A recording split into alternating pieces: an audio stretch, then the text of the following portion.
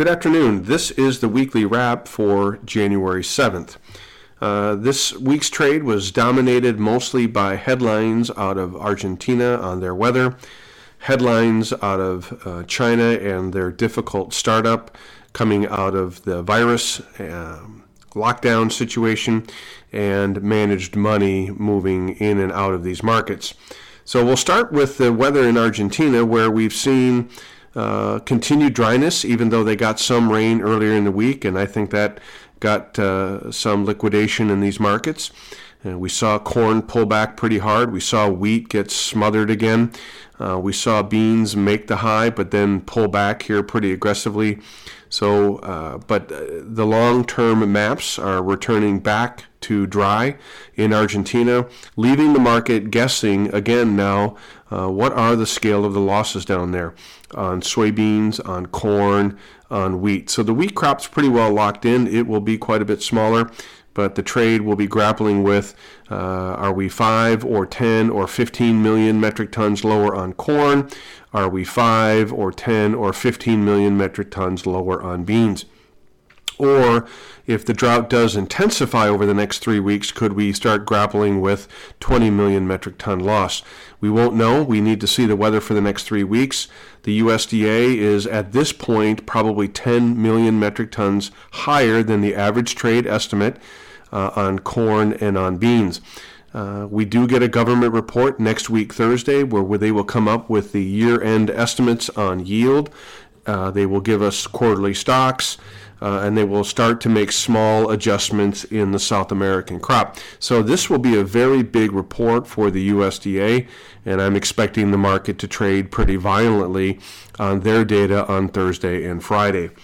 But fundamentally, the weather in Argentina remains bullish for soybeans and for corn on the global balance sheets.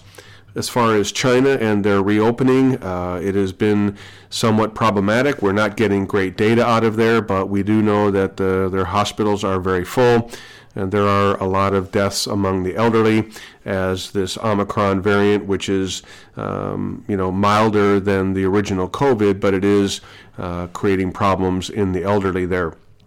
But I think business activity, movement on airlines and trains and on the roads is returning back to normal very quickly. And so we expect China to essentially give it another 4 weeks. They will progress, and the herd immunity should be kicking in, and their economy should return back to normal here in the next several months. That leaves open-ended questions on demand for grains and for food and for fuel, but it's really only going to get better, should only get better for demand for them over the next several months. The war in Ukraine continues to grind. No real progress there. Ukraine is striking deeper into Russia, and so that's creating some problems for Russia. We're not exactly sure how they're going to respond to that, so no progress on the war there. Harvested crops are down 30% from last year, and they're expected to be down another 30% next year as fuel, fertilizer, equipment, labor continue to be a problem for Ukraine and Ukraine grain production going forward. Like I said, we get a USDA report, and from them, basically anything's on the table. We are pretty comfortably marketed on soybeans. At this point, we can handle whatever they can throw at us. I do believe the signals continue to be quite strong in the grains for not only the spreads and for the basis levels that we're seeing trade. The funds, the managed money, did add to their positions on corn and beans pretty dramatically last week, but they still hold a very large short position in the wheat market as a hedge against their corn and bean length. So that's keeping volatility pretty extreme. But chart-wise, I don't see anything significantly breaking down in the charts, just further consolidation. I'm going to start pretty aggressively here on cotton, on some numbers here. We did see a pretty good close on Friday, but have not gotten a strong conviction on a breakout on price. And so I'm going to give you a few targets here. The high that has kept the market pinned down on cotton for the last several months is 89 to 90 cents, and that area has acted as heavy resistance. but we did close at 85.5, and so we're really not, again, all of a sudden not that far away from resistance. Now, I don't really want to market anything or consider marketing anything until we get through that 90-cent area. The next area of resistance comes in at the 200-day moving average and the downward sloping resistance of the long-term chart at around 98 cents. So if we get bullish enough information from the government on this January report and we do break through 90 cents, it would mean an immediate test relatively shortly around 97, 98 cents. That area will act as resistance for quite a while in the cotton market, I believe. So for us, for those of us that are a little behind on marketings, what we're looking for is a breakout above that 90-cent area and what would be a quick test eventually of that 97, 98 cent area. So I'd like you to stagger some orders. Once we clear 90 cents, you're going to get a text from me to start staggering in some orders at 95, 96, and 97. Not actually at those levels, just below there. But we're going to stagger in some orders and do some light catch-up marketing for those of you that are undersold. That is the area that I'm going to use to do some catch-up sales. For those of you that are 50, 60, 70% sold, we're going to hold and we're going to wait for what I believe will be a further move at some point back above $1. Now that move may not happen until later in the spring, but ultimately I do think a test of $1.10, $1.15 is coming. This recommendation is for those of you that are undersold, under that 60% sold mark. I want to use that test of 95, 6, 7, 8 in that area to get caught up at least 50 to 60% sold. In the corn market, again, no changes in our view there. We're still looking for an ultimate breakout above this area of resistance that's coming in around 690.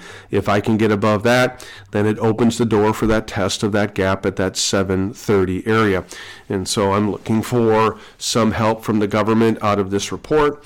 If I don't get it, then we'll have to grind a little bit further, but I'm still looking at strong basis levels. I'm still looking at the market inverted, and I'm still reading the cash signals that are indicating to me that this stocks and stocks to use ratio is much, much tighter than where the USDA has it.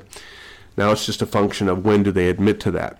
On soybeans, similar story, but we've hit some of our targets a little bit earlier, so we've gotten ourselves pretty darn comfortable on soybean marketing.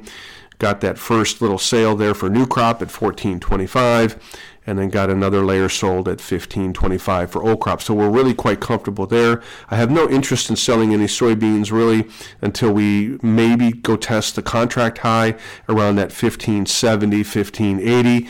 For some of you, that may be good enough to finish this year's marketings.